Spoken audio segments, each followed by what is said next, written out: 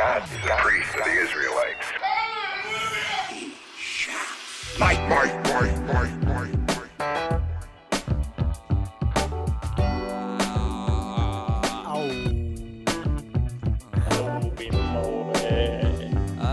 You should try and harmonize with A whim of way, a whim of way, a whim of way, a whim of way. a whim of way. Mm-hmm. This is worse than Benjamin Netanyahu. Benjamin Netanyahu. Where there's a whim, there's a way. If you whim it, it is no way. A little man named Theodore Geisel said that. Herzl. Yep. Had a feeling we were going to be talking about him. Theodore Geisel is the guy who's behind Dr. Seuss. Yeah. Anyone wanna just give us a little? Intro. Little introduction. I can introduce the podcast that we run, that we do together, that we've embarked on together in this whole journey. That we co-parent. What if the Bible was really just the friends we made along the way? I'm starting to think it is. I'm starting to think that you guys are my buddies, and that's about as valuable as Judaism is. But yeah, I'm The sad thing is, like, no one in the Bible seems like they have friends, except for Jether. Jether is the only friend. renowned party guy, so yeah. Yeah. And they make sure to leave him out pretty quickly.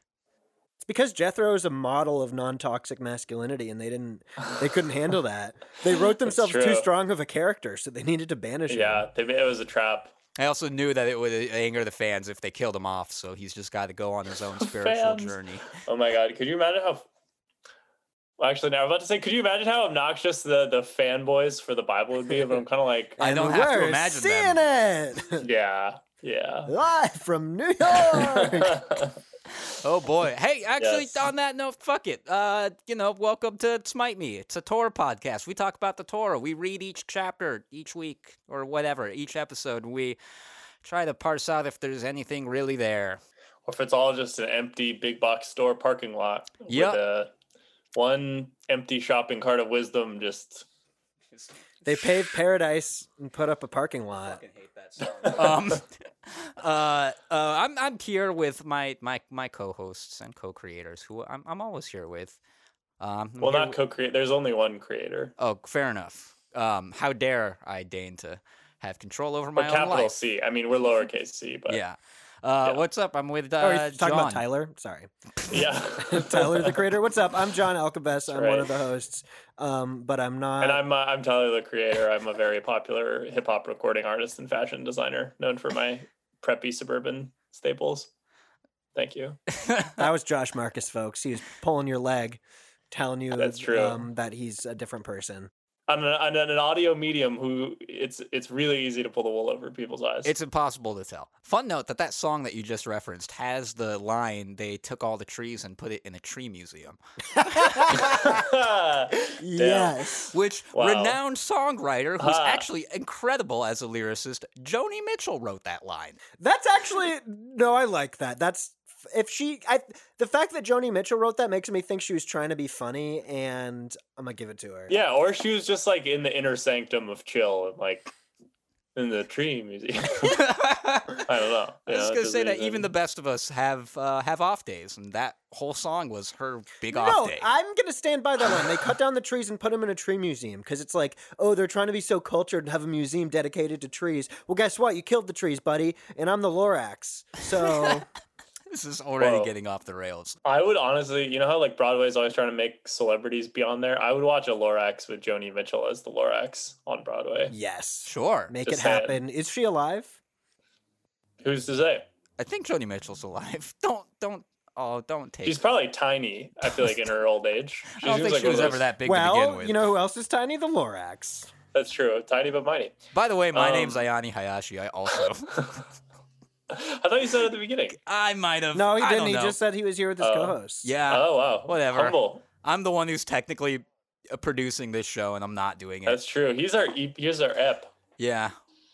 You know what? I'm just gonna hang up my producer hat for a second. And do you guys want to hear a fun whale fact? Yes. Oh my Yeah, goodness. let's go. What's up? I just want you guys to take yourselves back to June of 2019 before any of this COVID anything happened and we were in the solid Pandemic, innocence, masks, all of that business. freedom. To June 19th, maybe it was June 20th. I don't remember what the date, but it was an article that came out in The Guardian, highly unreported anywhere else, which was total genetic confirmation that narwhals and belugas like to fuck. And sometimes Each other? Yep, and sometimes they have kids. Whoa. What do they have, a medium-sized horn? No horn. Oh. But that could be because maybe that the narluga, they're called, was female. Narluga? Narluga, narwhal and a beluga. Wow. And that's, Narluga. I only really bring it up to just say that there's love out there for everyone. That's beautiful, man. Yeah, you can fuck a whale. Yeah. And Honestly, the Narluga is a more beautiful example of love than anything we find in the Torah. Yeah, so if you're listening to this episode, that means you stuck with us for not one, but 2 full books of Torah. We're at the end of Exodus. that's 2 of the 5 books of Moses. The Moses books. Yeah, but really, it's called the 5 books of Moses. Really, the first one wasn't of Moses, but so we really just read the first book of Moses because he was, that's just semantics. Should we That's get true. into? We followed the Jews, on their epic road trip out of Egypt. It was an epic road trip. Yeah. They lost, dude, where's my covenant? I don't know. Yeah, and now we're here. Dude, So where's we my thought we just kind of oh my god. Dude, where's the just and loving God who promised to treat the stranger well? He's dead. Welcome to Smite Me. The old God can't come to the phone right now. He's dead. Yes. Okay. So we thought we'd, take a look back at some of the classics. Before we do that, I realize I'm getting a little ahead of myself. Ioni has been a very bad boy, apparently, and has done a smiteable deed that he wants to share with us. I had a smiteable deed for all you guys, and it's actually it's a double whammy. It's 2 episodes ago we talked about our all-time smiteables, right? And I brought up that really horrific story of what happened to my friend, proud property owner. So number 1, that was just a bad story and a bad time, and that was like a smiteable deed. But the big smiteable part of it was there's a much better smiteable deed that is lighthearted, which is basically just that my old roommates and I, we lived in an apartment together. There was this really horrible place that I won't name that was like a restaurant, quote unquote, that just served the most disgusting fucking food at exorbitant prices. It was well renowned for this, but it was also the only place where you could get coffee anywhere nearby that wasn't a 7-Eleven, and the coffee was disgusting. And we had kind of gotten into a habit that when we would come back hammered from wherever we were coming back from, we would piss on the door. Sure. All 3 of us. Just harassing a local business. Yeah, I mean, they Piss their own bad coffee back on their door, sure. pretty much. And like we would do this. Everyone did it. It was a rite of passage. If you were hanging out with us. Everyone? Everyone, yeah. If you were hanging out with us and you got hammered and we were heading back to the apartment, you had to piss on it too. And it's just that's sort of like, this is how tradition emerges. It's true. And it got to the point that they even put up not 1 but 2 lights that they just kept on at all times, which didn't stop us, because you really. Anyways, we did that. It went out of business. Now it's an empanada shop. I've never been there. I could have said that. Oh, empanadas are fantastic. I feel like you kind of won. Every time I pissed on their door, I won. Josh, That's true. Yeah, you should I'm go saying in you there. you won the battles, every battle and the war. I think. Yeah, you should go into the empanada place and be like, "Hey, I don't know if you know me, but I'm the guy who I pissed the I'm why you're here. I pissed the last people away." I'm kind of an important fixture in the neighborhood. I'm the pee on this place guy.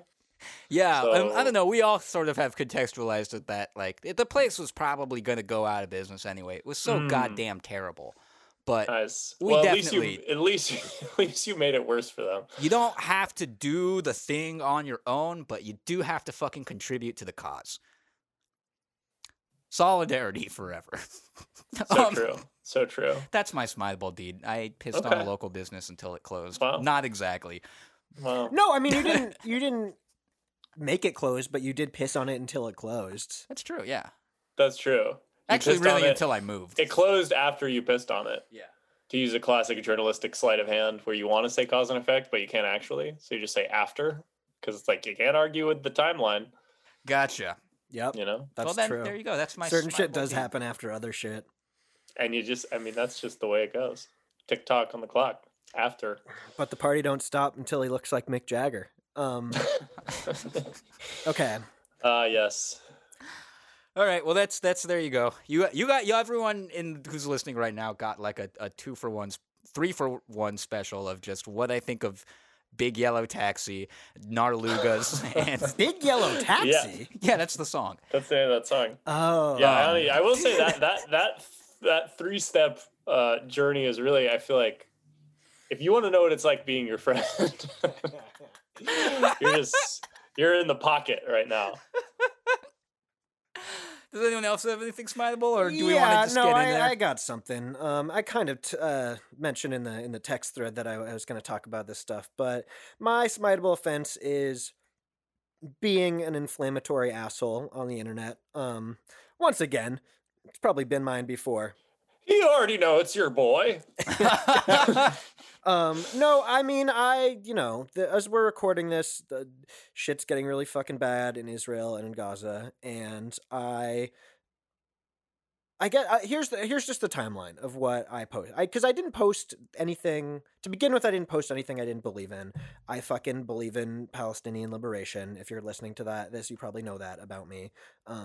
And so I posted some meme that was like, it was just a picture of a donkey, like a donkey Democrat, and it said like my thoughts and prayers are with the Israeli and Palestinian people. My $3.8 billion military budget is just with the Israeli people.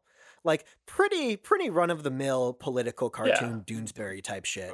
Yeah, pretty innocuous, I would say. And yes. Also, just a pretty fair representation of how Oh, it just is. the truth. Yeah, just also, if Yeah, it's not even exactly an opinion. It's just like you drew a donkey over what people actually kind of say. Right. It's like it's the kind of shit you see all over fucking Facebook. It's really Yeah, Facebook especially, with some crying emojis from some boomers.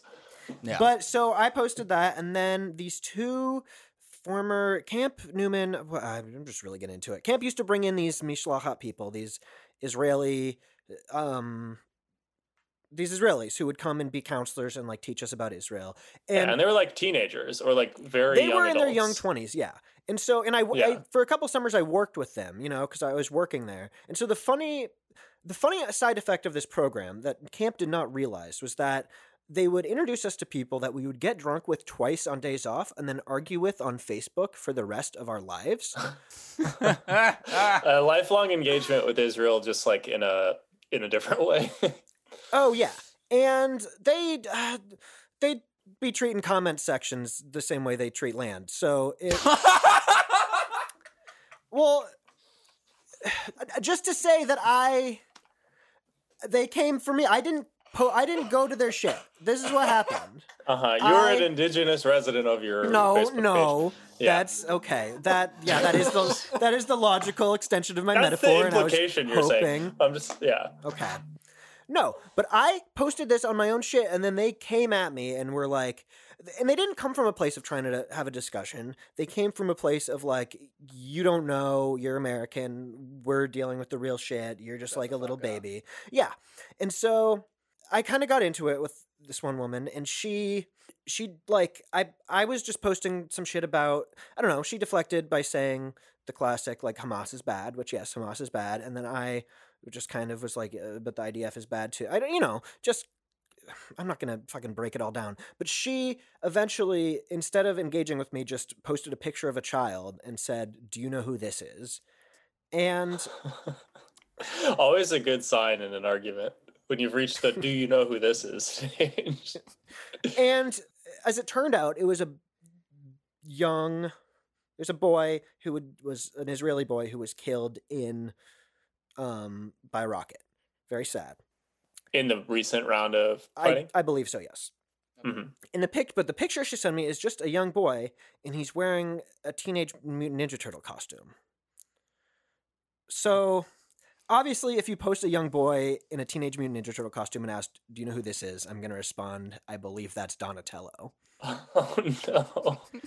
So this is within the context, and that was dumb. That was a dumb, distasteful thing to say. Like, I know she was, like, I could be defensive and be like, she was baiting me. She was in my shit. That was a dumb, distasteful thing to say. So that's my smiteable deed, is saying that. That wasn't nice. But then she went and she posted this in, like, the Camp. She, like, took a screenshot of it and posted it in the Camp Newman 2013 Facebook group, like the staff group, and like. And then she posted it on her own page, and then she started making comments like I don't think somebody with these kind of values should be working at Camp Newman. And I was like, oh, she thinks she's getting me fired from camp. That is very fun. So then I just kind of started commenting on the post and being like, please don't fire me from @URJ Camp Newman, just fully tagging them. And wow, you're getting deep in this on the internet. No, so that's I've like never had a fight with, or I've only fought one person on the internet, but I've never taken it multiple rounds. I'm like a one comment and done kind of. That's smart. That's smart. I mean, I don't know. I feel like, well, I want to hear how this ends, but I feel like you maybe got a lot of satisfaction out of it. So who knows? No, I mean, the end is really that, like, I don't know. Like, last night, like, a friend of mine, like, texted me and told me that he, like, he thought it was not very tasteful the way I was interacting with Israelis on the internet. And I was like, fair. And so I guess my statement here is that, like, if you're listening to this and you're my friend and you may not have similar views as me, like, if I say something that's, like, just you feel as an insensitive comment, like, you can tell me and I'll like take ownership and reconsider, but like, I'm not going to reconsider being an anti-Zionist who believes in a free Palestine. Like, if my jokes upset you because they're actually distasteful, then fine. But if they just upset you because of where the place I'm coming from, like, that is where I'm coming from. So, like, sorry, not sorry. I don't know. Right. And I feel like a lot of the debate around this sort of thing, especially in the US, like, conflates like individual stylistic choices with like some sort of factual or moral position. So it's like, oh, you didn't use the right word for this or that, or like there's almost like an over argument about like tone and style versus like substance, where it's sort of like, I mean, that who cares? Well, not who cares, but it matters less like, is your joke tasteful or not, than like, what are you actually talking about? Well, and even the fact that I'm making a joke, which, like, I don't know, I'm not going to be one of these like sensitive or like fucking, I mean, they are sensitive and they're also insensitive, like Joe Rogan types who's like, I fucking joke about everything, like nothing's off limits to me. Like, no, the reason I joke about this shit is because, like, jokes are not always the most effective way of communicating, but like, that's how I've chosen to, like, I've chosen to try to be a comedian, and like I do process when I'm writing stuff and when I'm coming up with ideas, I usually process it in that way. So yeah, I think it also just plays into the whole kind of like what Josh was saying. Like, there's a fair amount of what I would argue is just kind of like a jump to conclusion about whoever you're arguing with belief, right? So if basically the idea is that if you're criticizing anything or, that Israel is doing, that you therefore don't care about what happens to the Israeli people, or Jews as a whole, depending if you're one of the people who likes to conflate those two things, then if you make a joke about anything, it feeds into that narrative, right? So it's like, even though I would agree that it's kind of a distasteful joke, like, that level of response is also part of... Right. That's kind of what I said when my friend texted me. I was like, yeah, my comments weren't helping anyone. They were me, like, blowing off steam because this fucking conflict, I'm not going to use the word conflict, but all this fucking shit just seems immovable and unending. So, like, yeah, I was being a dick, but she was also coming from a really fucking cynical place and, like, using this child's death in bad faith to justify an inordinate amount of violence. Right. And to get you fired from your My job at URJ that Camp you don't Newman. even work at. The job that paid me $1,200 for 8 weeks of work when I was 18 years old. Overnight camp. Like, just really 24 hours a day. Yeah. Just really one big happy family. Yes. Come on the podcast. I mean, that Camp could be a Newman. whole other episode, but man, sometimes I think back about how we sat as like wrapped like 15 and 16-year-olds listening to like war stories from our special operations soldier counselor talking about the last time Israel invaded Gaza, and we're like, whoa, that's so cool. Wow. I thought a lot about that, and like in some of the discussions I've had with some of the people about my beliefs, that were just kind of like, hey, but you like know people who like went in there, and I'm like, yeah, and I look at them really fucking differently than I did when I was fucking 12 years old and didn't fucking understand what anything was. And I was like, oh, cool, you're like an army guy. Like, Really? army guys are cool. Really insidious of camp to take away Call of Duty from everyone, and then all they were left with is a bunch of fucking fucked up IDF stories. Like, they're just standing in front of the counselor like, oh, okay, go left. Or go up on that balcony. They're just trying to play Call of Duty through them. I don't know. Remember they would also do those weird like military days. Oh yeah, they did Yom Israel. When we do fake IDF training. They did Yom Israel, Yom Sport. They're 0 for 2 on me liking that shit. Yeah. None of the The Yoms only really good stuck lesson with I got me. from Yom Israel army training was I remember there was some sort of like you had to run across a field really fast and somebody tripped. And then, like, no one went to help him because they were like, oh, we have to, like, get across this field really fast. And they were like, you're going to leave your brother on the ground. Like, you're not going to help him up. And then I was like, yeah, you should probably help people up. And then Right. No, You I mean, also- that's... I'm pretty sure you get that talk in every army, no matter which sure, country or you like serve in. any sport or anything. Yeah. Help your friends. In fact, I would be curious to know which of the army, like which country's army, it's official policy to don't help your friend up. Yeah, leave man behind. Man That's left our behind. motto. Every man left behind. Okay, I feel like we should. Yeah, let's dive in. Yeah, it's a whole fucking thing. Yeah. All right, Josh, you want to hit us with that summary, baby? Yes. Okay. So we decided there are actually 2 portions that we're gonna smush into one episode this week, like Reese's cup of chocolate and peanut butter deliciousness. Fun fact I learned from my mother, who is a Jewish educator. The Bible does what we did too. When you read the Torah portion, that's about the like building the ark and all of that, and then the next one is all about all the clothes and whatever. You read those 2 on the same day because even the fucking Jewish tradition understands it's fucking boring as shit. So that is very vindicating. we're the wisest sages in the land.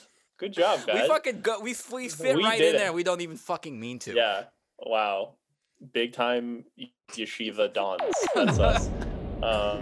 If you don't mind, Ayani, putting some sort of explosion and like thunder crack after I say that, that would be great. I'll go ham on all the post. Please do. Okay, so yeah, basically there are 2 portions left. We're at the end of Exodus, where we last left off. The Jews were making golden, like Moses was gone for a while up on the mountain talking to God, getting the commandments. Jews got bored and we're like, what happened to that Moses guy? I thought he was the one. I guess let's just melt down all the gold we have into a cow and start worshiping it instead for no reason. And then Moses saw and God saw, and they both got really mad and they killed a bunch of people who they thought were sinners, and then laid out a bunch of rules. Oh, am I going too far back? No, that's fine. That's where we were. Okay. Yeah. It's also the just latest thing that's happened in the story. Yeah, it is like the latest like plot point. Yeah, so anyway, like the Jews were being unfaithful for a second. God and Moses commanded the rest of the Jews to kill all the bad ones. And then for the leftover ones, God's like, okay, here's a bunch of different rules about like how you're going to celebrate me. You're going to build a special tent with a special meeting place inside, with a special altar, with special oil, and you're going to wear special clothes. And it's like a million very specific instructions about that. And then these 2 portions are basically just the people following all the instructions. And rather than just saying they did what God said, it just retells them basically word for word. There's not a lot of really interesting stuff. The first of the 2 is called Vayakel, which means and he assembled, like they put the shit together. Nice. The only kind of funny thing it talks about how there's the like the Jews were doing a great job at doing a free will offering that God commanded them to do in the same sentence, which I feel like if you want to understand what Bible stuff is all about, that's a good one, where it's like God commanded them to believe in their hearts that they wanted to do this. It's also just And- classic like Jewish guilt shit. Yeah. yeah. It's twisted, baby. And then there's like another part. So after it's like God commanded them to do this thing and they did it out of their free will. And then it talks about how they were so enthusiastic that God was like, whoa, you're doing too much. Like, you don't have to keep making crafts. You don't have to keep bringing me gold. Like, everyone could just stop now. And then that's kind of it. Oh, it talks about like one of the features that, maybe doesn't get talked about that much when people think about Judaism, but it like really goes into kind of graphic detail about the animal sacrifice. And it's like, yeah, there were scrapers, there were flesh hooks. It's kind of just like a little Saw horror movie moment. When you said scraper, my mind immediately went to like the E40, E40 scraper. Yeah. That's what I would say so if I had to scrape a dead animal. I'd go, ooh. Yeah, E40 Ooh. is short for Ezekiel. Okay, and then the second of these two portions is called Pekude, which is literally just means amounts of, which is if there's a more Jewish heading for a chapter, which is just literally accounting, you'll have to let me know. It counts up all the, just like how much it all costs to put this all together. It's a lot of shekels. It mentions that there's a census of the Jews, and there are like hundreds of thousands of them, just to give a sense of how many people we're working with. It's kind of like, it's both an anticlimax and not. It's sort of just like the Jews have been saved from Egypt. They get all these rules about like how to be Jews, and then they like build this big splendid box to like talk to God inside of. Big splendid box. And then it just ends with them. They've built it. It's like really gold coated. And it talks about how they kind of like, when God's in it, there's this like cloud that like burps fire around it, and then they wait until the cloud leaves to then like go carry on their way. And then this is basically setting them up like now they're like on the road to coming back to Israel, where God has promised to basically kill everyone ahead of them, but do it slowly, like little by little. And then also is like, and also tear down all their altars and gods and religions, because it's all yours. You're the best. And that's kind of where we end. I feel like I got the sense of like, I felt like this was like the trophy case portion, where it was just like, here's all our achievements. We have all this gold now. We're going to like build this sick fucking room, and then we're going to repeat our success and like win another championship. Yeah. It's almost like a pitch. Where it's like, here's my resume, here's my deal, and then this is if you invest $100,000 into me, we'll get you another fucking gold menorah. And so I only have two more things to say, because there's not a whole lot more to these portions really that we haven't already covered. The one thing is I looked up some videos. There's like some kind of interesting high res, like 3D videos about what people think this thing looks like. And it's kind of funny because like you're reading about it, it sounds really grand, but at the end of the day, it is kind of just like a room with like gold columns with some like linen tarps over it. Yeah. It's a tent. It's a fancy tent. It's like a very fancy tent. Yeah. And another thing is there are a lot of these archaeological digs in this city in Israel called Shiloh, where people think it actually was.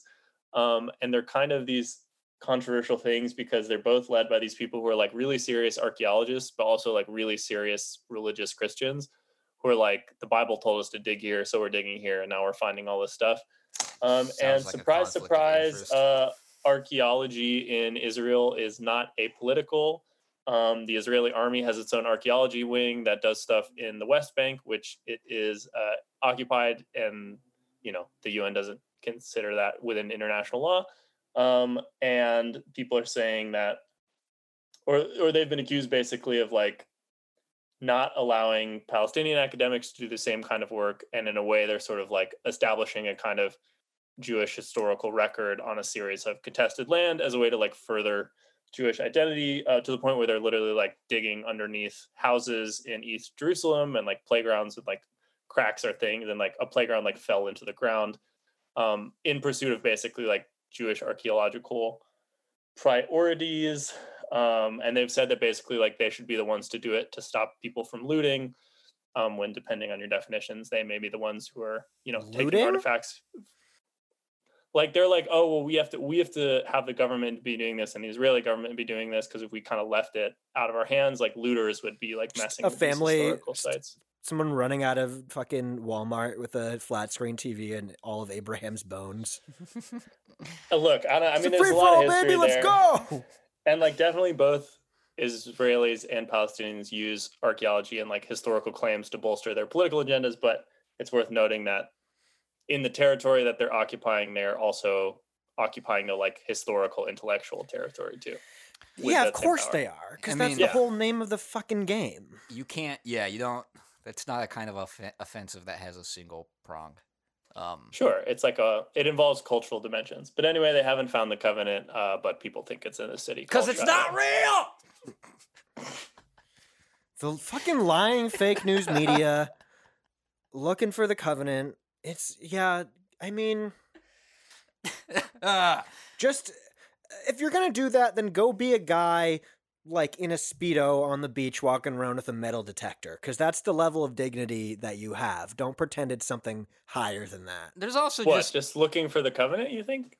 Is that level of if you're dignity? gonna like go like fucking do that in land that's not yours because you think it's gonna prove some kind of point, like just go look for bottle caps on the beach and like people will call you Sandy Dave and you'll be a hit. There's there's some really creepy examples of like there are these places around like the Western Wall, for example, where they've set up these like Bible pavilions talking about ancient Jews that are like the site itself where they're setting it up is like a significant Muslim historical site, but they're just like putting on an exhibit about the Jews on top of it. It's just like very God, they're such pieces of fucking shit. I mean, very, very blatantly exercising their power. Yep. Yeah. And we're still supposed to act like tiny little babies. Yep. So I mean, that's all I have to say about this one. I don't know what do you guys think about this as an ending to the greatest? To the biggest book of the most known book of the Torah, most iconic, most classic stories. Yeah, iconic. I got a couple thoughts. But they're mostly not very deep. The first one being that this is the third time we've gone over this set of rules, so I enjoy the fact that the Bible knows the rule of threes. True. It's how you do a lot of things in the creative space. I also thought it was insane how they entrust the weaving, the woodworking, the masonry, the metalworking, all to one person when those are all... Yeah, they're like, this dude is special. He's like the fucking Virgil Abloh. He's like a multi-hyphenate. Yeah.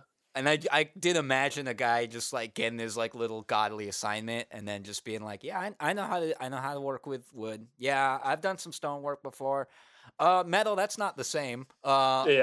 Weaving. No, never done that before. Is that the one with the threads? And they're just like, shut the fuck up and do what God says. We killed all the other people who knew how to do these things. Cloud, yeah, seriously.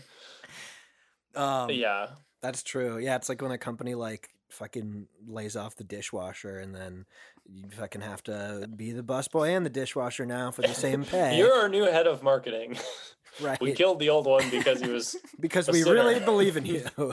The other thing is I really enjoyed I use that word sarcastically, but the level of specificity in this chapter is so intense that number one, it's hilarious that they point out how much everything costs, because you know someone while they were like reading the first part of this chapter, they said everything and someone was like, big deal. They were like, oh no, let me tell you how much this is. I mean, once again, it would appear that it is all about the Benjamins, but wow, you sound like Ilhan Omar. Speaking of people mistaking, form for substance. Yeah, me or Ilhan? No, when everyone was like, "Oh, she criticized Israeli military aid by saying it's all about the Benjamin," she's like, "Oh, she must have been saying all Jews are like hook-nosed blood drinkers who control the world economy." I was like, "Oh, was she now?" No, she was literally just quoting the P. Diddy song. It's true. Yeah, she's a huge Bad Boy fan. I also thought it was funny that when they're telling you how they built the menorah, they say it was equal on each ends, 3 prongs on one side and 3 prongs on the other. And I was like, I do kind of want to see the like asymmetrical eldritch menorah, where there's like the same number of branches, but some of them are growing out of each other. And Yeah. That sounds kind of cool. I mean, I'm sure now, people make all sorts of people design all sorts of cool, fucked up, twisted menorahs. The doctors hate this menorah. Dildo menorah, it's out there. Come on, grow up. Oh It my God. exists. Grow up. Also, if anyone Get a more life. creative than me wants to invent an offshoot of Judaism that's just like Eldritch Judaism, let me What's know. Eldritch? Eldritch is like that, like H.P. Lovecraft, very creepy. Like everything is sort of about the spiritual world is completely incomprehensible. So when you experience it, you start to go insane. Oh, whoa. And so you're saying you want a menorah that looks like that? How that? That aesthetic, What yeah. that means? You want a menorah that ruins your life? Yeah, like that when you but that would be way more like crazy It's like power. sublime horror, but just a candle holder. Yeah. Yeah. It's so that when you look at That's it, a- basically, you're like, you start to sort of lose your grip on reality. Oh my God. Wow. That's a challenge for all you design students out there. Send me stuff. Send me I know stuff. you're all listening. Yes. You know who I was thinking about, who we haven't heard much of, is Miriam. You know? Yep. It talks about her as like they call her the prophetess when the Jews are walking through the Red Sea. I think we're gonna get more think we get Miriam, more of but her it is later. weird that we haven't gotten shit from her yet. Really. But it was like, or she just was like, it was like in a musical and the emotions were high and she like busted out into her big song and then it was kind of like, Well, but it's also like maybe that kind of reflects well, or not reflects well, but it's like we were brought up thinking that Miriam was a big deal because they felt guilty about how this book is about women. And so they were like, Miriam, she's liberated and it's great. And then when we actually read the book, she's like barely there because they're this like, book and just- Miriam was there once. Mhm. Yeah. It's like nice that they Yeah. didn't put her in a trunk like Dina, I guess, but Yeah, Jesus, right. yeah. She broke the wooden ceiling of the trunk that Dina was put inside of. Yeah, I feel like, I'm sure that happened in like the 60s. Yeah, absolutely. And that kind Yeah. of like the start of like the URJ kind of. Uh-huh. And we ain't talking BC. No. Also, So- they're like, this where one- the ladies at? This note's for you, Josh, because I know Yeah. you've brought up the fucking way that they decided to write everything. There's Oh, a yeah. segment where they're talking about the dumb little bells they put on on Aaron's fucking robe, where it says like, in the midst of pomegranates, you hang the bells, and down at the bottom where there are pomegranates, the bells will be in the midst of pomegranates. And in my notes, it just says, in the midst of pomegranates. Oh, just shut the fuck up already. Wait, so okay, Aaron has to wear a like bell wherever he goes. Yeah, because you In can't. the midst of pomegranates. So that on the plus side, you're probably not going to get caught jacking off by Aaron. You're probably in the clear there if you're an Israelite, you know? Oh yeah, you can hear him coming from a mile away. You have to because God might Maybe get that's spooked. like, I was gonna say, maybe that's a primitive like surveillance technology on Aaron after he fucked up and let him make the golden calf. It's like, now you have a cowbell on you, you fucking idiot. We're gonna know what you're doing at all times. Don't mess up. Jingle, jingle. Come on. Yeah. Jingle, jingle, give me a Pringle.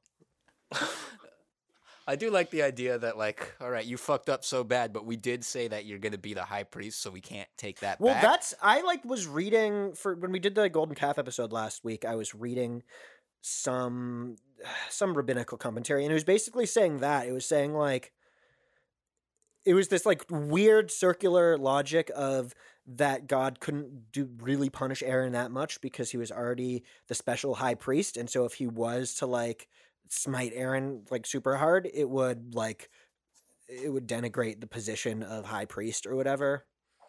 It's just some classic like when Whatever.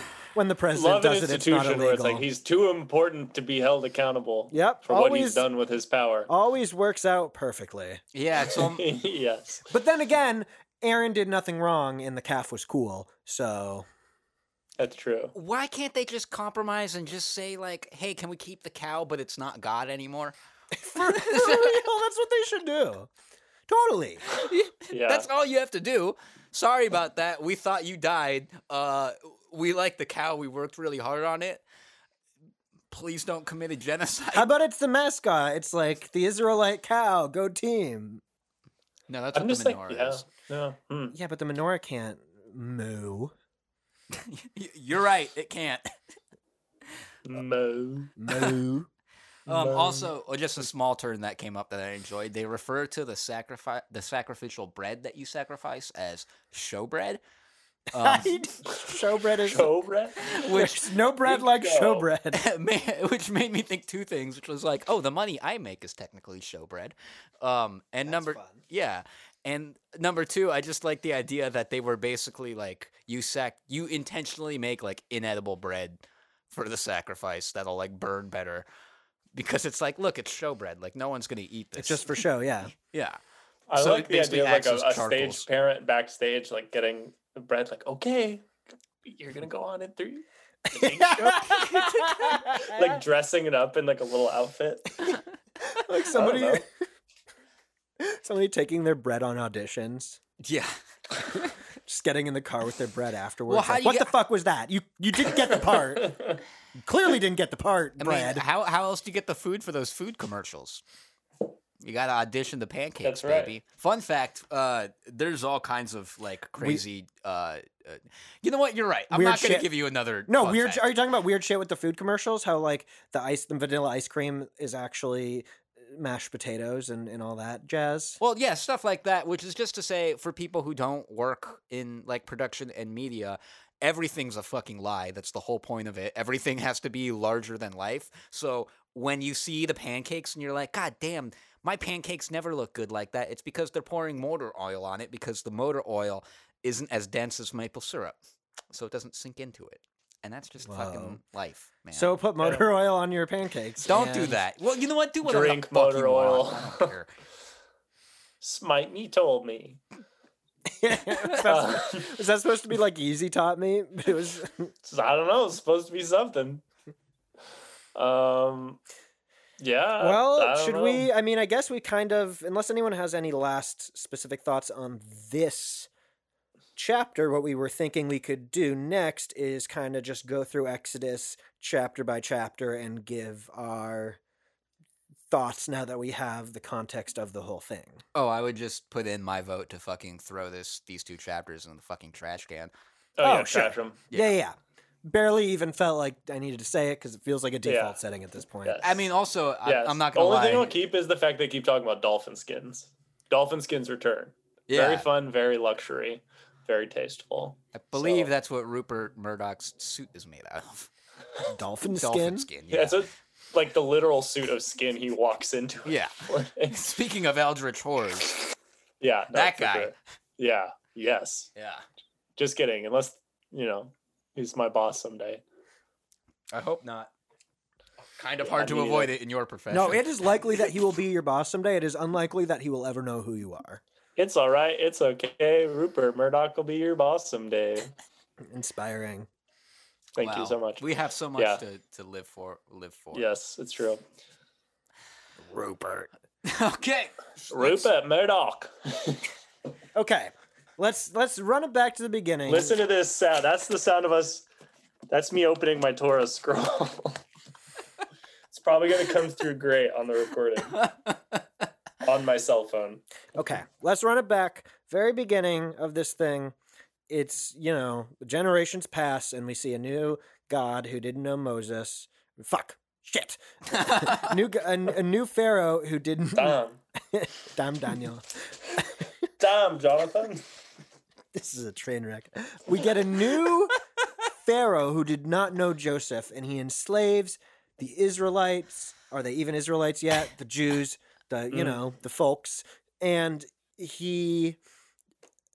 do we even need to summarize it? First chapter, Jews we are meet... back. Jews are back. Back in the slammer. They try to kill all the little baby boys, but Moses survives, float him down the river. Pharaoh's daughter finds him. He grows up with Pharaoh, sees some slave driver whipping somebody, kills the slave driver. Very cool. Probably the coolest thing anyone does in this whole chapter. The last good thing he does.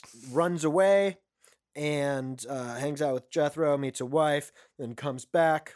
I guess that's mostly... That's where we began. That's where the whole thing started. We get some plagues after that. Well, I guess I am interested in discussing the moment of Moses killing the slave driver, now that we have the context of that not being the standard. You know what I mean? Like it was this really cool moment of justice, it felt like, but then that doesn't really track throughout. Sure. Like, Well, it's kind of the last time the Jews are the underdog Yeah, in a way. in a big way. Yeah.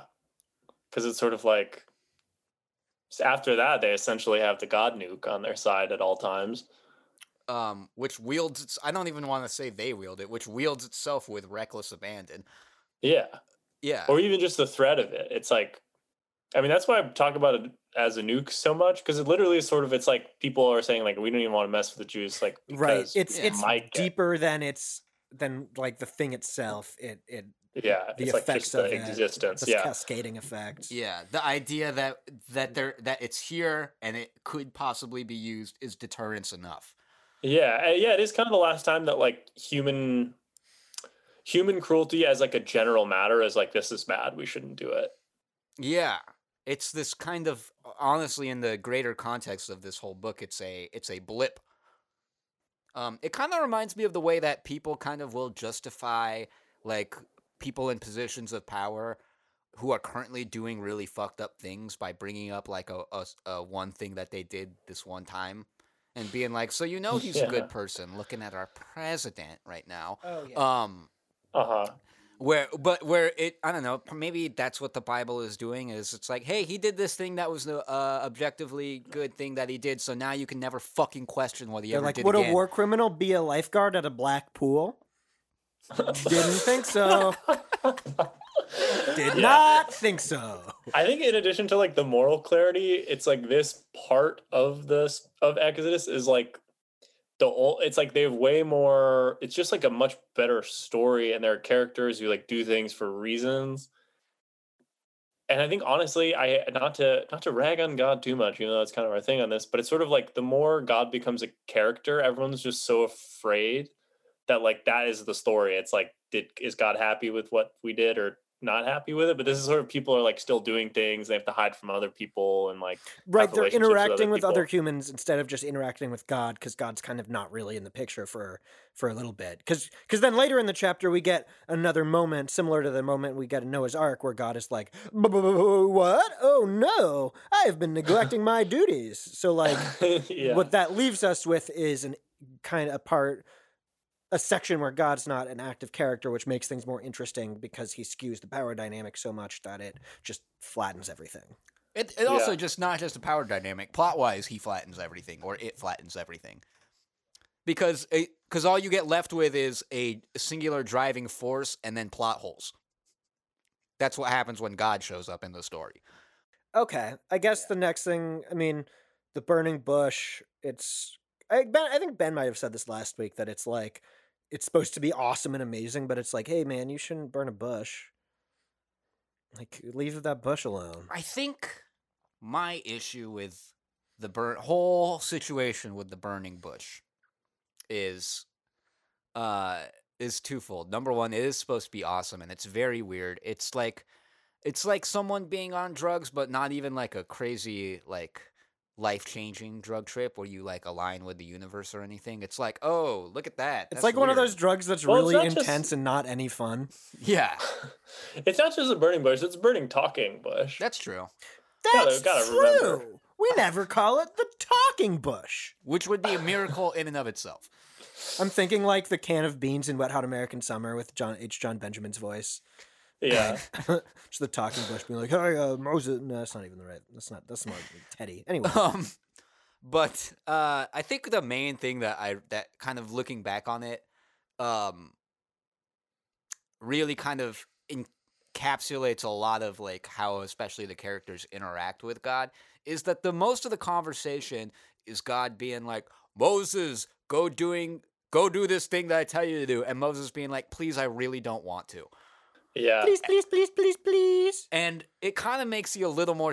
I generally wasn't very sympathetic to him, but I kind of am a little bit more in the grand scheme of things, because like literally everything that's happening to him is basically because this unseen fucking force keeps cattle prodding him in Right. the asshole. I mean, to do this. the very first thing that happens to him in his life is like this prophecy being fulfilled, right?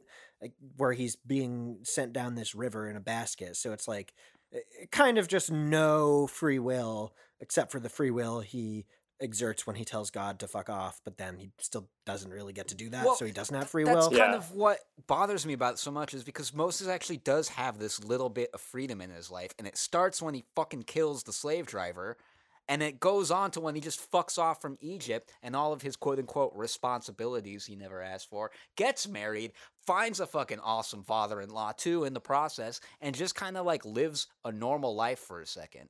And then the book basically says like, fuck all that, you have a lot of violence to commit. Which, like, Right. yeah. Or you have like a holy war to wage. Yeah, I will say for a second, right at the end, I was like, wow, like I actually feel a little. I started to see I will say this, at the very least, he's a character with multiple dimensions because he like both kind of doesn't is like, I'm not up for it, I stutter, I don't want to do this. And then also is kind of game and like goes along with what God says. And I feel like the ultimate example of that is kind of at the end where there's the golden calf, and at first God's freaking out, is like, I'm gonna kill all the Israelites. Moses is like, don't do it. Like, you made a covenant with them. Like, you're probably overreacting. And then Moses goes out and sees them and is like, actually, no, you're reacting perfectly. Let's kill all of them. Well, I don't know. He's like, that's like at least a dimension. It's not It was a great kind of a dimension. cool Yeah. action movie moment. It was Yeah, like he did. He definitely entered sicko mode. he totally went into sicko mode. So I don't know. I feel like Moses, at the very least, is interesting, if not admirable. Yeah, I think I don't think he is admirable. I'm I saying don't think he's interesting. admirable either. I think I just Yeah. had like in the overall looking at it, I had a moment of sympathy for him because there's this time in his life, according to this story, that is like very good for him and healthy, and like we're kind of supposed to celebrate that he decided to throw that all away. Right, for the Yeah, he was doing boundaries. He was being What Jethro taught him. yeah. True. Jethro taught me. That is so upsetting. But then I the thing that see also, just now that I'm like going off with this thought, what bothers me more is I think someone would argue, yeah, but if he's the guy with the prophecy, doesn't he have to go back to, liberate all the Israelites from Egypt? The answer is fucking no, though. There's a God in the picture. Yeah, God should do it. For sure God should do it. Yeah. Or have Aaron do it, or just do it, Yeah, God. that's like my review. Just my review of like this whole, really all of the Torah is just do it, God, and then in parentheses it's just like make life better for people. Yeah. And I think most of the time it seems like Old Testament God's not really doing either, unless you are an Israelite doing exactly what God says, in which case your life maybe has improved from where it started. Oh, Right. also, As long as you comply and be Yeah. good. Yeah. compliance is key. Mhm. I expressed You this... gotta take this up with the compliance department.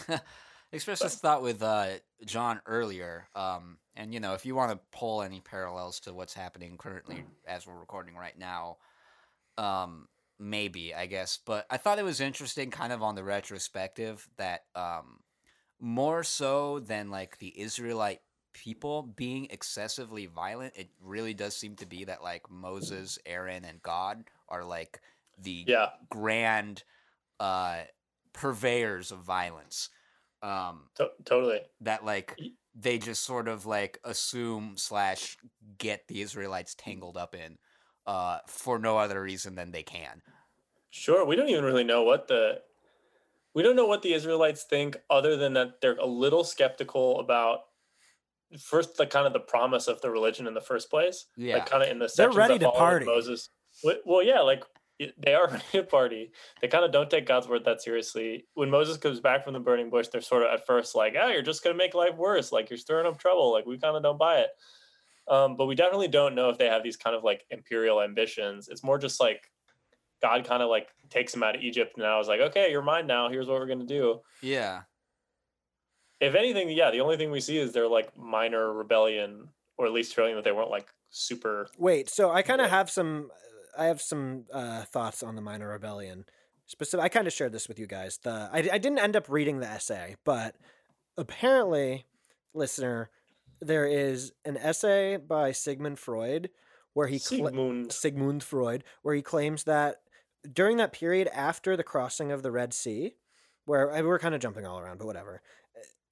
After they cross the Red Sea and the Israelites are getting all mad at Moses all the time and like bickering, Freud says that they killed him, and then a new Midian Moses arose, like a just kind of a light skinned Aunt Viv type situation. I love the audacity to just, but I guess honestly that's kind of what Freud. The Jewish sages do. Yeah, just to like invent something. Well, yeah, I mean, what I love about Freud is the same thing I love about stand-up comedy, is that he's just a cocaine addict who shoots from the hip and just says stuff, just has takes. He's just a take machine. He's got something to say. He's like, yeah, a cigar is like a dick, and they killed Moses, but then they made a new Moses, and they made it look just like him. So, and also I am German, and I don't know, I was doing the other accent before, but this is more accurate. I'm Sigmund Freud. Okay, so That's Moses your sees German the bush. accent. Yes. Have you ever met anyone from Germany? Yes, the governor. He's Austrian. All right, fine. We'll do Austrian. Okay, so Moses sees the bush, the talking / burning bush, LLC, and then he comes back and is like, "Hey, Jews, I'm gonna save you all now," and they're kind of like, "Ooh, like the guy who killed the slave driver's back." I really love the Jewish energy at the very beginning of this book. Because it's not unique to it. There's a lot of people just telling Moses to be like, can you just shut up?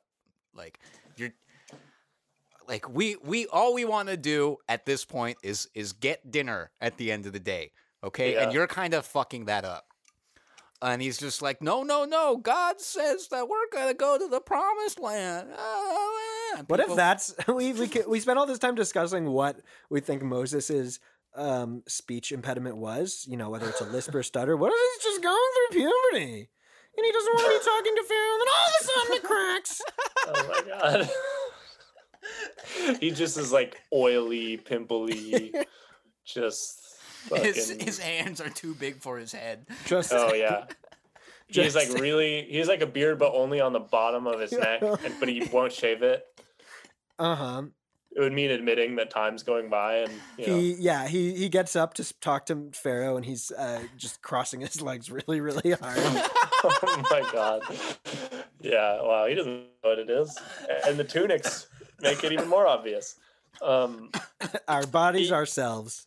Yes, so true. I feel like the next portion, once it becomes clear that Moses is like in liberator mode, I feel like really the only defining thing I would come back on is the fact that like, at multiple instances, God is like, okay, I'm gonna free the Jews from bondage, but I'm also gonna make it so that Pharaoh doesn't want to do that just because I can, and then I'm gonna punish Pharaoh for thinking that way by killing tons of people.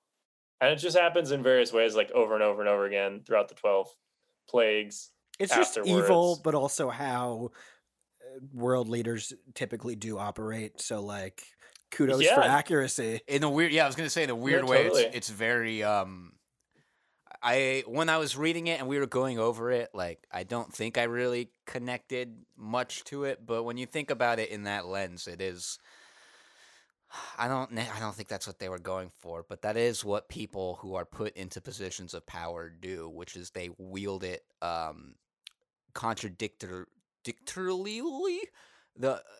They'll wield it hypocritically and without caution, and with like an eye to like showmanship. Like I'm currently listening to season 2 of the Blowback podcast, whose hosts we maybe or maybe might not have on this podcast someday, and they talk about like when the U.S. was like, well, in its continued attempts basically to overthrow the regime in Cuba, it's like done all sorts of things where it'll like fake a defector from Cuba, who then they'll like fake an event to justify another thing. Oh yeah, which is like kind of what God is doing here. It's like faking Egyptian resistance to freeing the slaves to justify killing the Egyptians to free the slaves. Because it also sounds like after the third plague, they're done.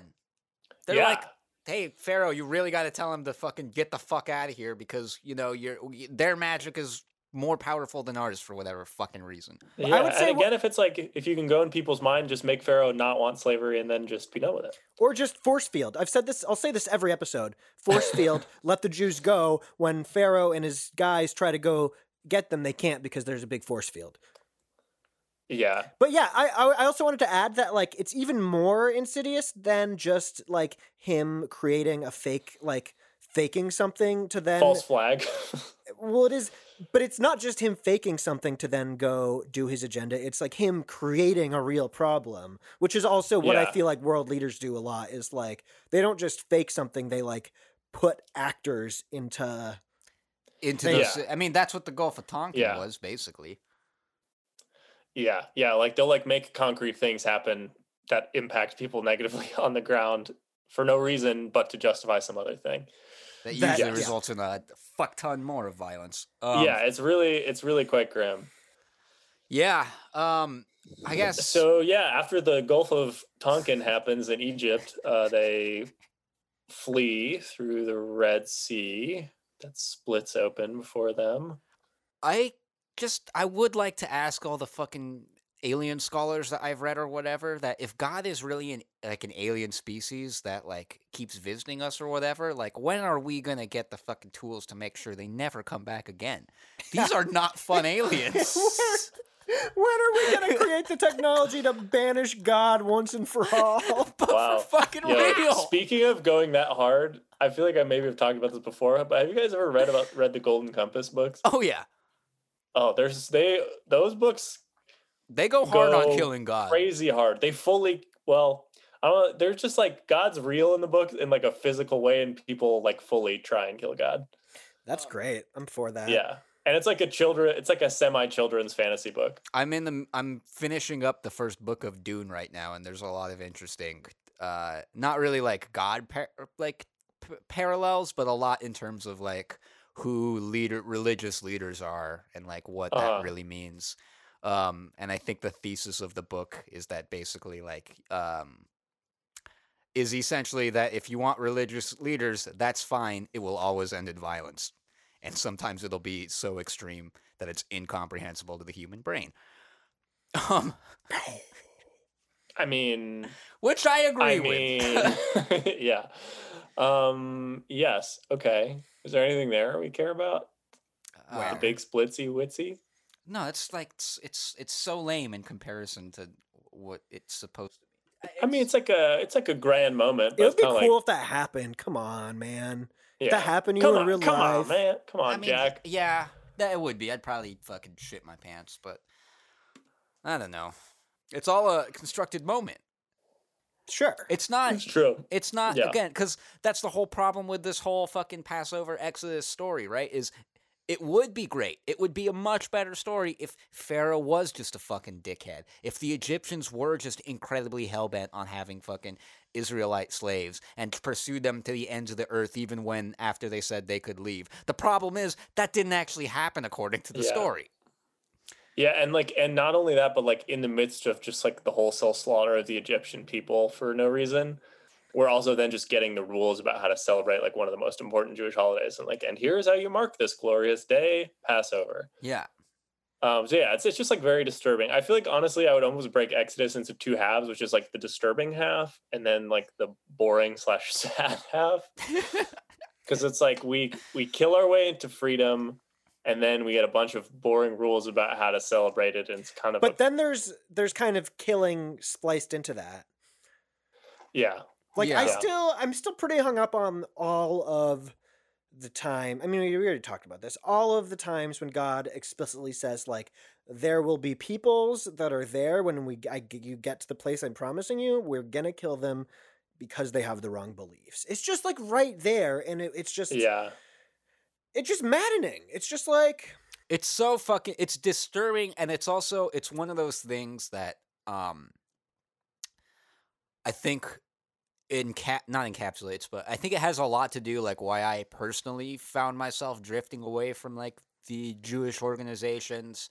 There's a lot of different reasons that also have to do with like race and things like that. But I think one of the big ones was the way that people who were kind of in positions of leadership and teaching us would try to get around this very blatant and non-explicit language about what this story is about and about how people interpret it.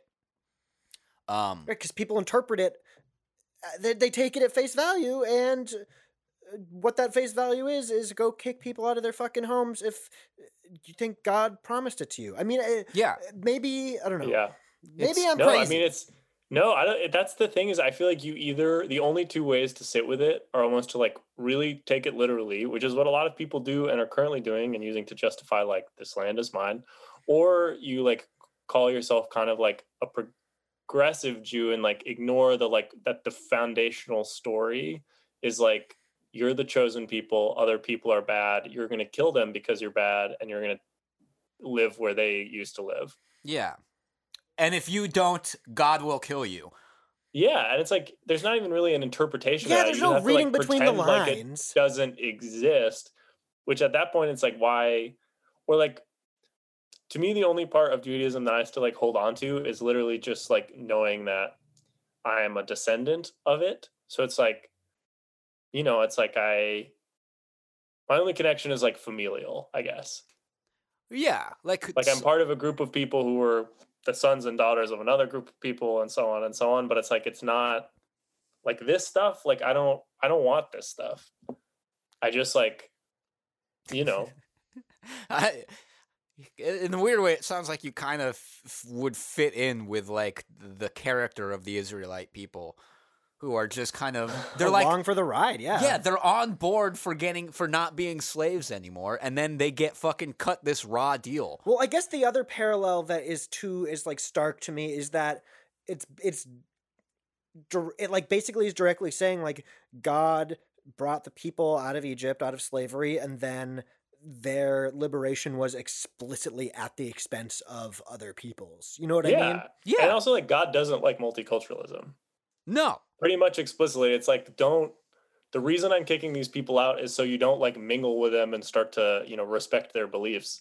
Yeah. And that sounds a bit like, oh, I'm being like jokey. That's essentially what they say. It's like they might lead you astray with their ideas if you interacted with them. No, it's the idea that in order for us to basically make a claim to this area, part of what's required of that is the complete cultural erasure of anyone who's been there before. Yeah, and again, explicitly, it's like destroy their altars, destroy their temples, pull down their statues, so that you won't be tempted, because it's their fucking problem. And it's like so you won't be tempted, thing. basically, to like human nature, like connect with the people. And why would you be tempted unless the idols were cool and sexy, had big cans? Yeah. Okay. And then there's like kind of the wandering period. It's like Jews complaining and Moses being like, wow, you sure do complain a lot. And then he kind of sets up like little rules and like he holds court. Delegates. There's the thing where he's like sitting and everyone comes to him with their problems, and then Jethro's like, you got to delegate, you idiot. Yeah. Anyways, I'm out.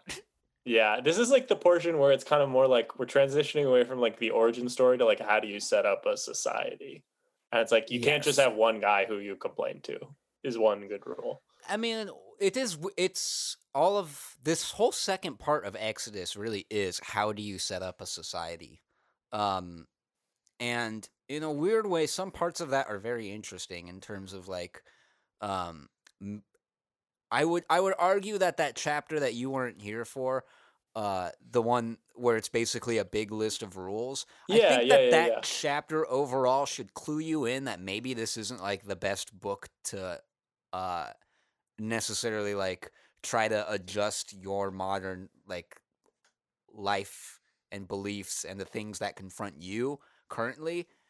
It's not maybe necessarily the best manual for that because it's understandably most focused on like slavery and what to do when animals be animals. It's like slavery, animals, and like how to either sell your children and mostly daughters into slavery or into marriage. Yeah. It's like, but in a way, so that's just, it's like kind of like sad to say, but that's kind of like business. That's like old, ancient history That's business. just business. It's like, Yeah, no, it's just like laying out like business law basically. Because in a And so way it's they like, knew yeah. what like to them what mattered. Not Sure, or not like even what in the like a kind of super negative way, but in the sense of like they know that like the vast majority of people aren't really concerned with big ideas about who God is and who's the chosen people and whatever. They need someone who, when their fucking neighbor's ox kills their ox, they need someone to be like, hey, I feel like I've been wronged here. Am I right in yeah. thinking that?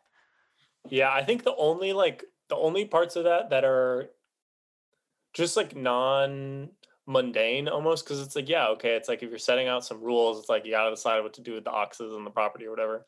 There's the portion that I think a lot of more liberal Jews really point to as like a source of moral authority about like welcoming in the stranger and like treating them well, because it's like we were strangers in the land of Egypt. But Yeah. even that is like, again, just like undermined by what we were just talking about, where it's like, be kind to the stranger other than the people whose land you're about to be a stranger in, who will be annihilated. Right. It's like, yeah, it's almost like once you annihilate these people and take over control, and then strangers Yeah. come to your house. Once you are in control, then be nice to the stranger. But it's like very predicated on, yeah, we kind of mentioned that last and week. even like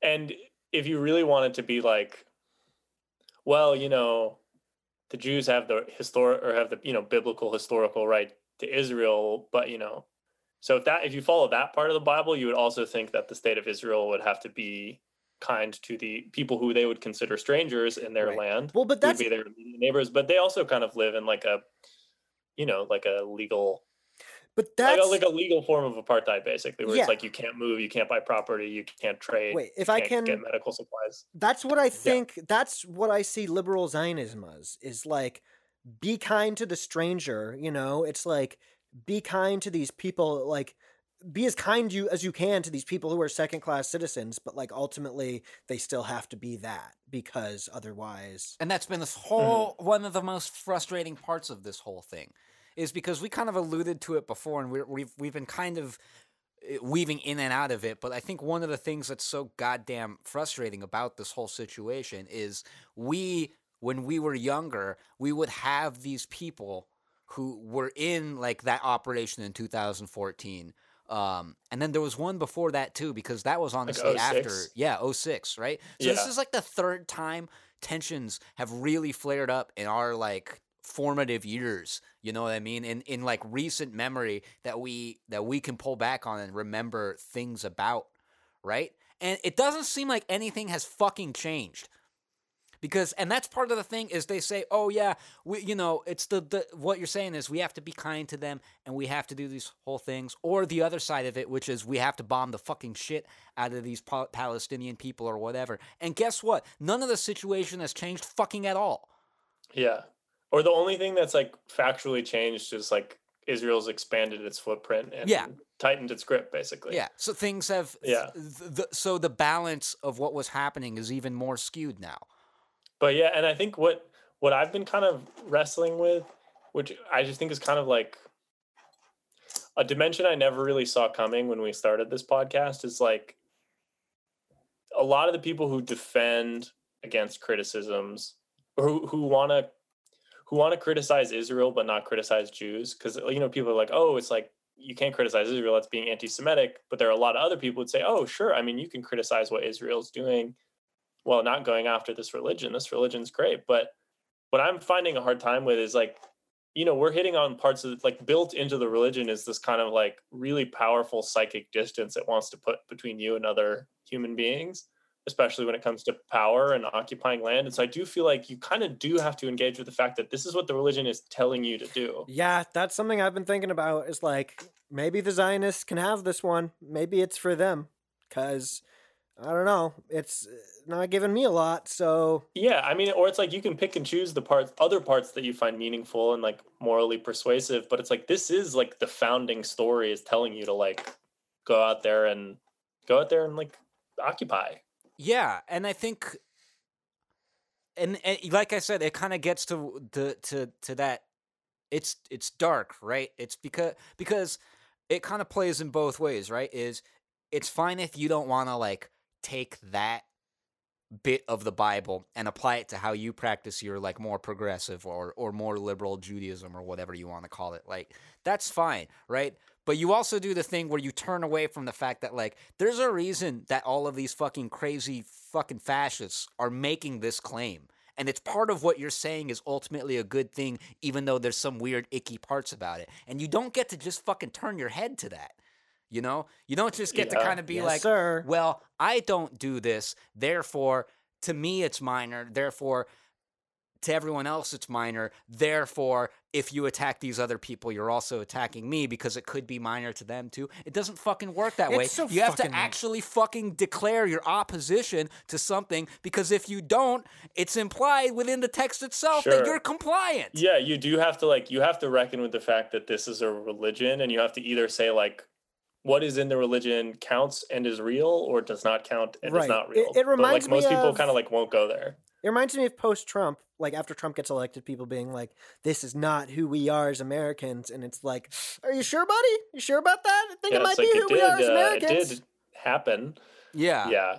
It also reminds me of yeah. like this is kind of like a different thing, but there's like the in the realm of like, we'll just take like a different issue, but in the realm of like gay marriage and stuff like that, and just like not only straight heteronormative marriage, there were priests who were like, nope, God says it's wrong and fuck all those people. There were priests who were like, nope, love's love. Like, I'm a Christian, I got taught that love's love, and I don't give a shit about what the book says.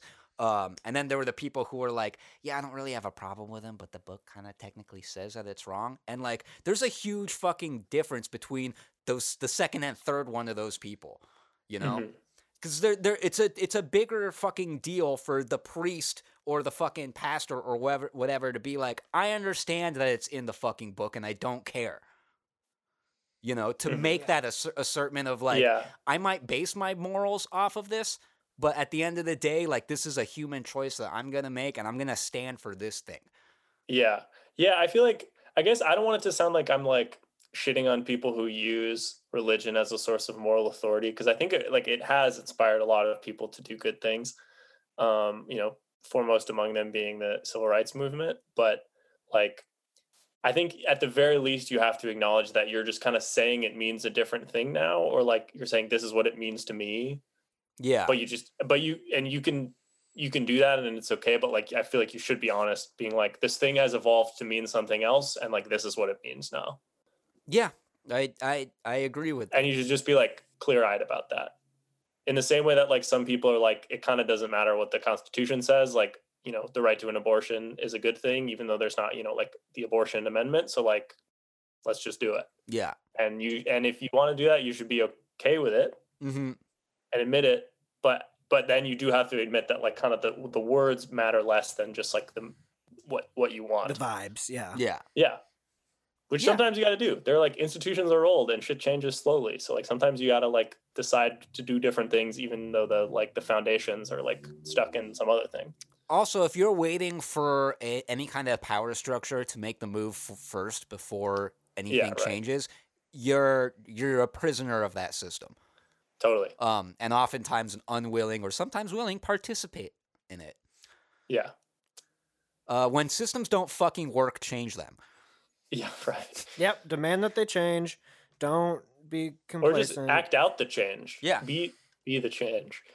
And then yeah. I mean, I didn't want to go super into it, but that phrase has really struck a nerve with me in these recent times, because that was something that I know in my like education and Jewish education they'd kind of prop up as like a number one, hey, you can look to other people other than Jews and you can get like knowledge, but also as just kind of like that, you know, 60s hippie fucking aphorism that doesn't actually mean anything unless you kind of take it into like heart. But I think it really fucking strikes a nerve that the same people who like taught me that or like will say that or whatever are in the process right now of saying how nothing can be done about the current situation. And I've never been so mad at people in my life before for having a lack of imagination. Yeah, it's the same thing that is keeping people from wanting any sort of change in policing. It's just a total lack of imagination, total just entirely fear-based ideology where your whole outlook is based on what bad things could happen instead of trying to fucking change the bad things that are happening. Yeah, totally. Or I was thinking, do you guys know Toby Hazlitt, the writer? Mm-mm. He's a good essay on like just kind of the last year and like the civil rights and sort of policing uprisings that have happened. And he talks about, he's quoting from some other person about how someone called like, kind of street protests and like riots, he called them like magic actions basically, because people at a certain point just like start to just be this different thing than what's come before them. And they're like all out doing this thing together and the kind of like making this new sort of meaning and like way of all being together and doing stuff without kind of, waiting for some law to change or some, politician to like say the right thing. And I feel like we're kind of getting at this here where it's just sort of like, whether it's the institution of the Torah in Judaism or whatever else, like at a certain point, you and the people around you can just kind of start doing something new. Yeah. And I see that happen. Like I see more and more. Yeah. Oh. But I would say that, but the counterweight to that is like, it's not all like, it all can't be individual or just like people level. Like the institutions matter and the people do too. But like, the people are probably going to be the ones to have to move first. Yeah. I would argue that they always have to be the ones to move first. Yeah, power concedes nothing without demand and all that jazz. Yeah. But yeah, I was just going to say, like, I see it. Like, I see more and more young Jews, like, standing up for Palestinian rights and for Palestine and being unapologetic about it. And also people who, when I'm an unapologetic freak on the internet about it, like, people DMing me and being like, hey, like and this isn't to brag. This is, if anything, a condemnation of why people feel this way. But people messaging me like, hey, like, I'm glad you're saying stuff like that I myself wouldn't feel comfortable saying. And it's like, that's just a different position. Like, I don't think these people are cowards. I think that a lot of times, like, people are, I don't know, I'm not necessarily in community with people who would totally reject me for these beliefs. I mean, these people are.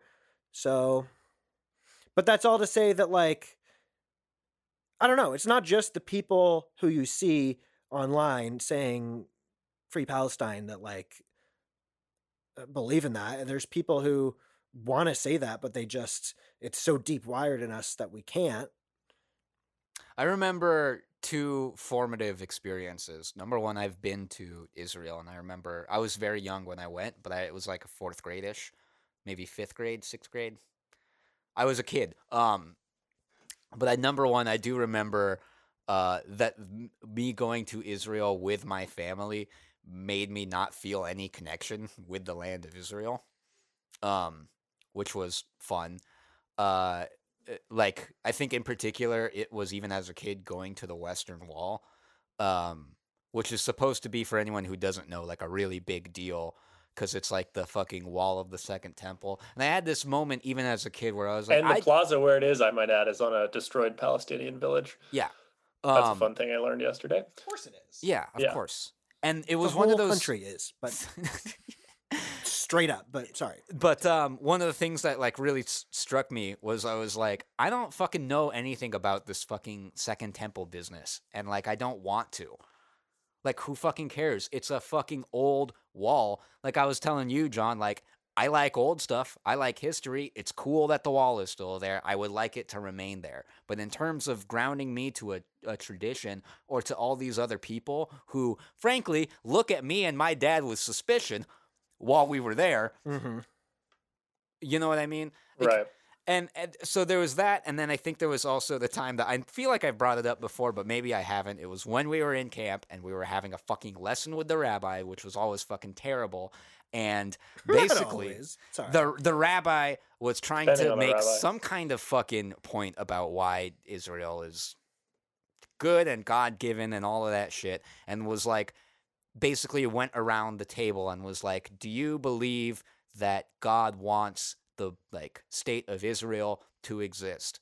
And I remember it was when he slide you some AIPAC paperwork, like, cool, just sign here, here, and here. Well, I remember because it was when Sign this pledge. I think it was when I was a sophomore and I had been learning about World War One, and part of what was happening during World War One was the idea of the nation state was really kind of becoming a popular thing, and it just those two things just happened to kind of coincide. Right. And God descended in 1914. well, that's what I said, and I was like, wait, are you asking me if like the current borders of Israel and whatever, and like the identity of it as like an internationally recognized country, is that what you're asking me? If like God wants and wills? He's like, yeah, and I'm like, I don't think God knows what a fucking nation state is, because we barely do. It hasn't even been around for fucking 300 years. Right. Yeah. Like Yeah, part of also, I'm gonna just if I can make it more broader. Part of what's happening in Israel / Palestine right now is because we haven't figured out what that means. Yeah. Because we don't know what nation state means. Because if it means ethnic group, then there's a lot of fucking people who need countries right now. Right. Or if or if it means people who have a certain religious belief that they believe entitles them to do this or that. Again, it's like there would probably be more countries. And Yeah, not I kind of see it the same way I see like a kickback. You know, it's like don't invite too many people. Like we're just kind of keeping it low key. Yeah. Yeah. Well, I feel like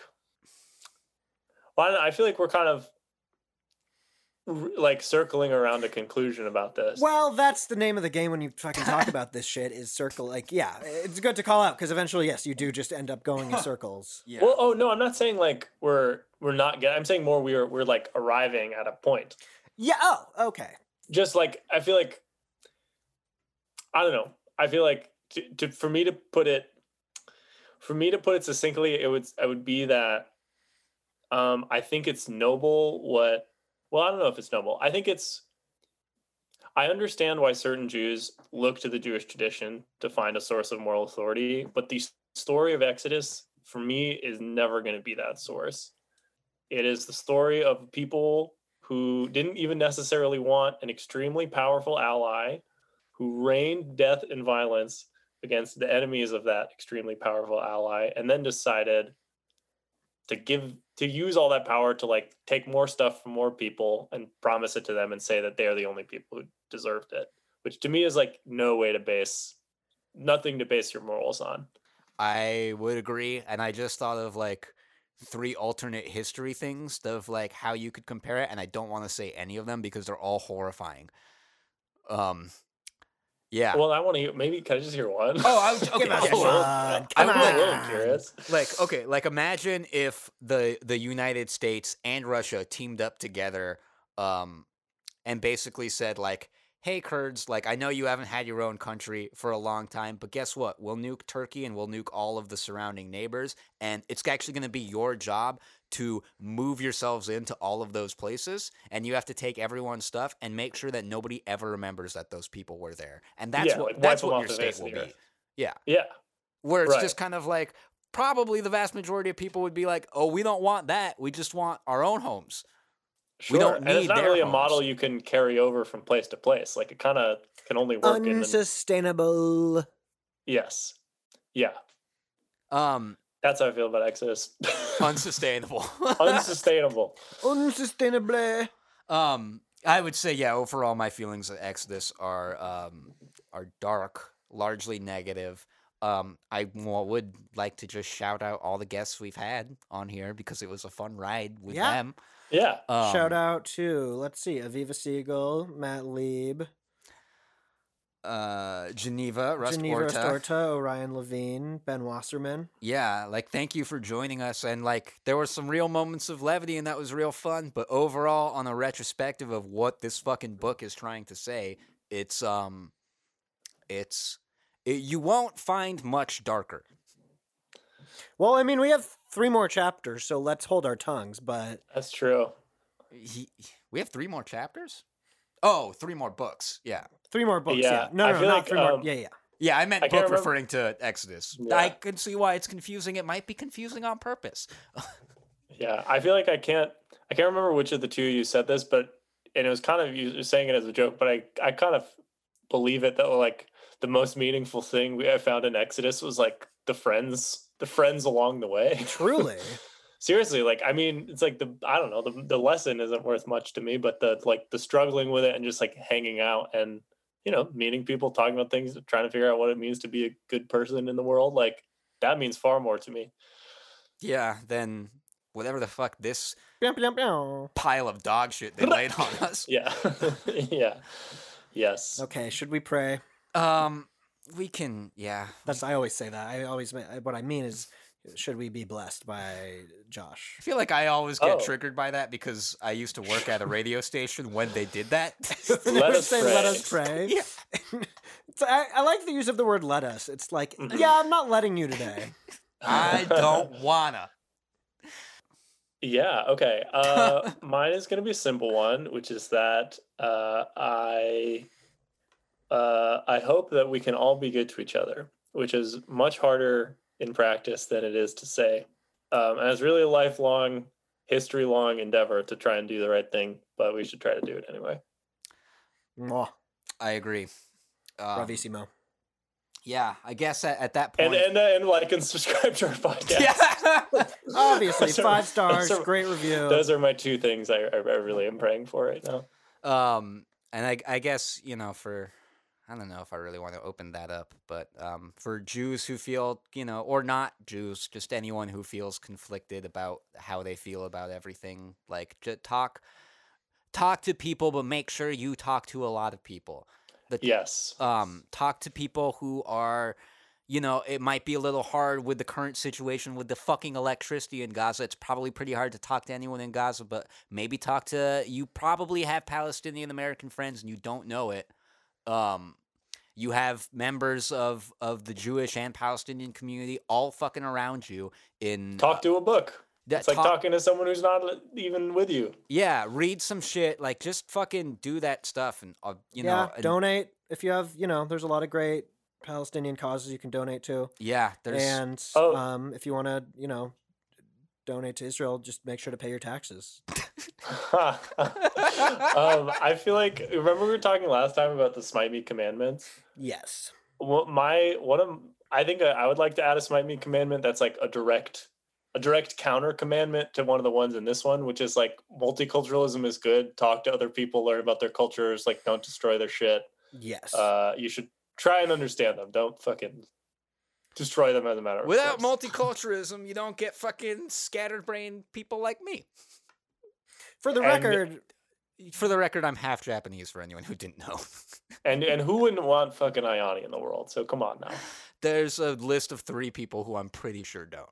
Is one of them your evil twin Miami Hayashi? No, we don't get along, but we accept each other. There's a truce.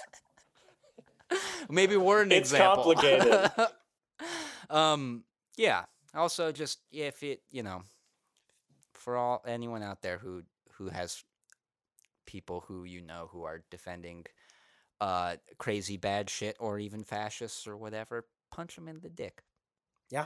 You really, I guess that's my final thing is you don't have to be a super well-read expert to speak out.